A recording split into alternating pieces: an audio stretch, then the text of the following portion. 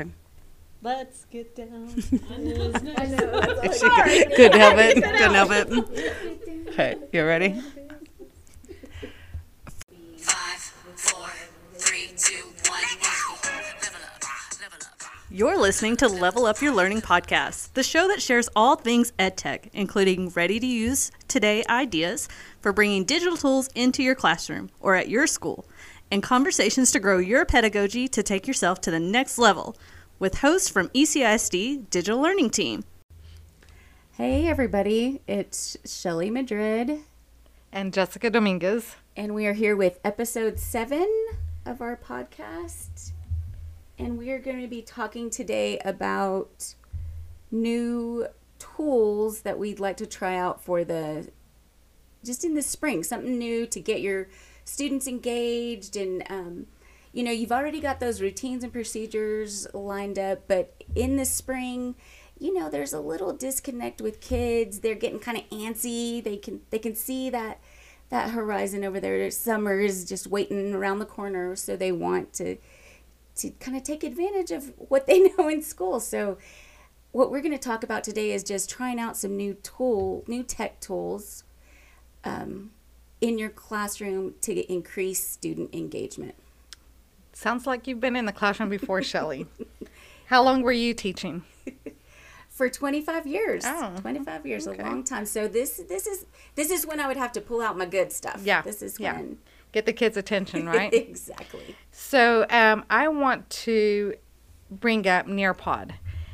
Here at ECSD, we do have Nearpod for our district. If you don't have Nearpod at your district, they do have free options that is just as good as the paid. And of course, paid stuff is always a little bit better, but Nearpod has enough free things for you to be able to use. Shelly, do you know anything about Nearpod that we can share with the listeners? Well, one game that I tried with some teachers, and let me tell you, if you get teachers engaged, it definitely works. So Right. we use the time to climb in Nearpod, and Nearpod has just different lessons that you can pick. We were doing digital learning for the teachers, so if you want to cover that with your students, you could cover digital learning, and you would just pick the time to climb questions that you want to use in it. And So, but explain Time to Climb, because I haven't played that one yet. Okay. What is it? so when you start to play, you choose your avatar, and your students would choose their avatar. Then the questions are embedded, and they all get the same question. So it kind of times you when you submit your answer, and then that's how you climb the mountain. If you got it correct, or if you... So it kind of sounds like Kahoot, maybe something? Similar to Kahoot. Okay. You are right. You are correct. So if you're a Kahoot users, and kids, if you're playing the same game over and over, they kind of get bored of that. So Nearpod has Time to Climb, something that kids are already familiar with. Try it out. It's definitely fun. You can set up your different scenes if you wanted beach, if you wanted carnival, if you wanted in the mountains. Fun. So you tried it with teachers. They had a good time. They If teachers loved it. are having a good time, the students will have a good time. What else? Exactly. What else do you have in mind? Another tool that I think is definitely something teachers need to use is Kami. That split and merge that you can do. You can take certain PDFs that you might have. And you know how there's always one that you want to use, and you think, okay, how can I take this one that I love and add it to these other two, and combine it and make it all into one. And So really, you're creating something for your class, and making it yours. Exactly. So in Kami, you can also do video comments, voice comments. You can also do the screen capture, so you can actually give your students the directions and show them the ways on that, if it's a game, if it's just on that document, how to read or underline or whatever you want them to do, you can record it for them so they go back, there's your directions right there embedded in that document. So you're taking a regular worksheet and just emptying out the ante on that, so making it more engaging for the students. I think the kids would really appreciate that. And here's what I think. Teachers are going to appreciate that because you don't have to repeat directions over and over again. They're right there. Say less. Okay, so I'm thinking about what we're doing right now, podcasting. Podcasting is something that the kids are familiar with. It's not new to them. I'm sure they've heard podcasts, especially the older kids. I know a lot of kids are into listening to podcasts. So if you were to offer podcasting for your students, that's another way for them to engage in their learning, show what they know, explain their thoughts, give opinions, whatever it is that you're doing in class, you could do it through a podcast.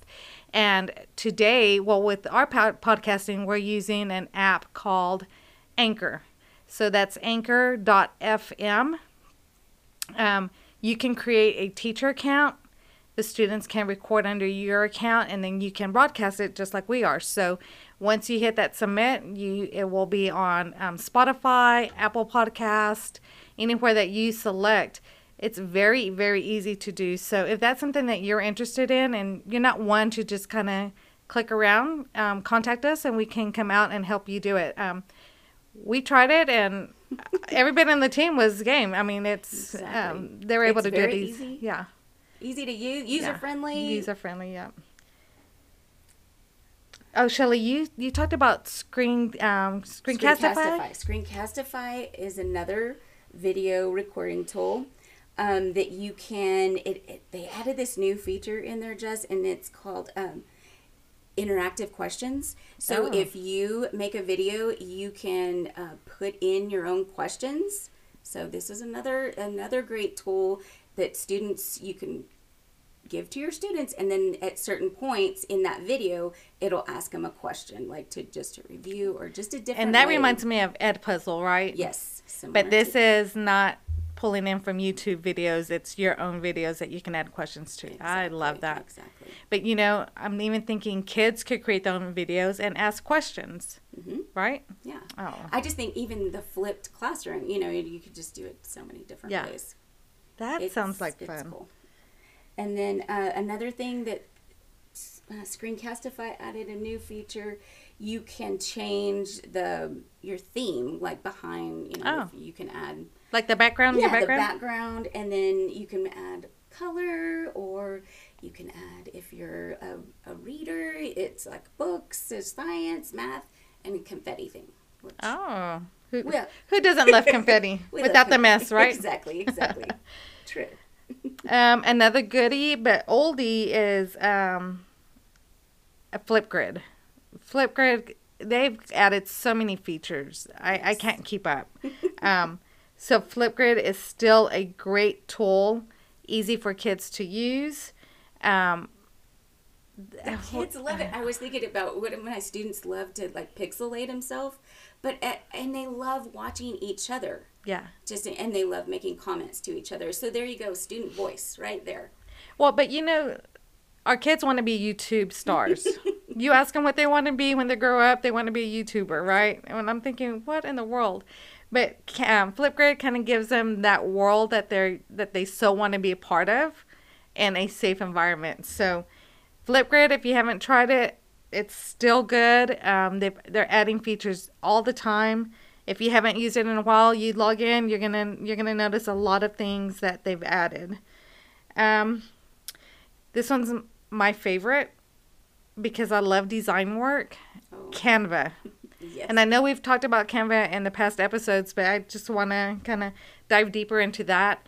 Canva not only lets you as a teacher, but allows students to be professional designers. Any work that they do in Canva looks like professional work. So if you're one of those teachers that has their students doing posters still, drop the poster. Let's do Canva. So now they can create in Canva. I'm telling you, it blows me away. The work just looks beautiful. Mm-hmm. So it's not only for teachers, but it's for students too. And in fact, next week we're going to have a representative from Canva come and present to our district. If you're interested, be on the lookout in our newsletter. She's going to show us all different ways to use Canva in the classroom. So be on the lookout for that. If you are not part of our district and you're interested, reach out to technology specialist at ectorcountyisd.org, and we can get you hooked up with that link as well, because I'm sure It's going to be fabulous. Yeah. Oh, I I'm can't so wait. excited to learn so I much can't from wait. that, 'cause Yeah. there's so much in Canva that you can use, I mean, in your classroom personally. yes, I mean, yes. It's, teachers take advantage of that. Oh, and Canva does have the free education account. So if your district doesn't have it, look into it. We did get it for ECISD. So if you're not familiar with Canva, look into it. Call us. This is one thing that you will not regret using. Exactly. Okay, Shelly, we kind of hit them up with a lot of different tools. A lot of cool tools for student engagement. Yeah. So try it out this spring if you haven't already. Definitely use them. Once you use them once in class and you'll see your student engagement increase, you will not stop using Right, them. right.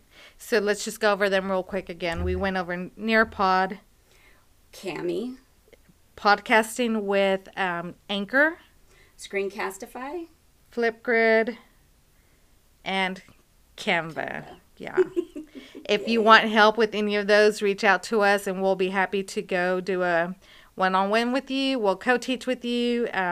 We love being in the classroom. We miss it. So Exactly. invite us and we'll be on. We'll be over. We'll be there. We're there. Yeah. Hope you have a great day. Thanks for joining us. Bye, everybody.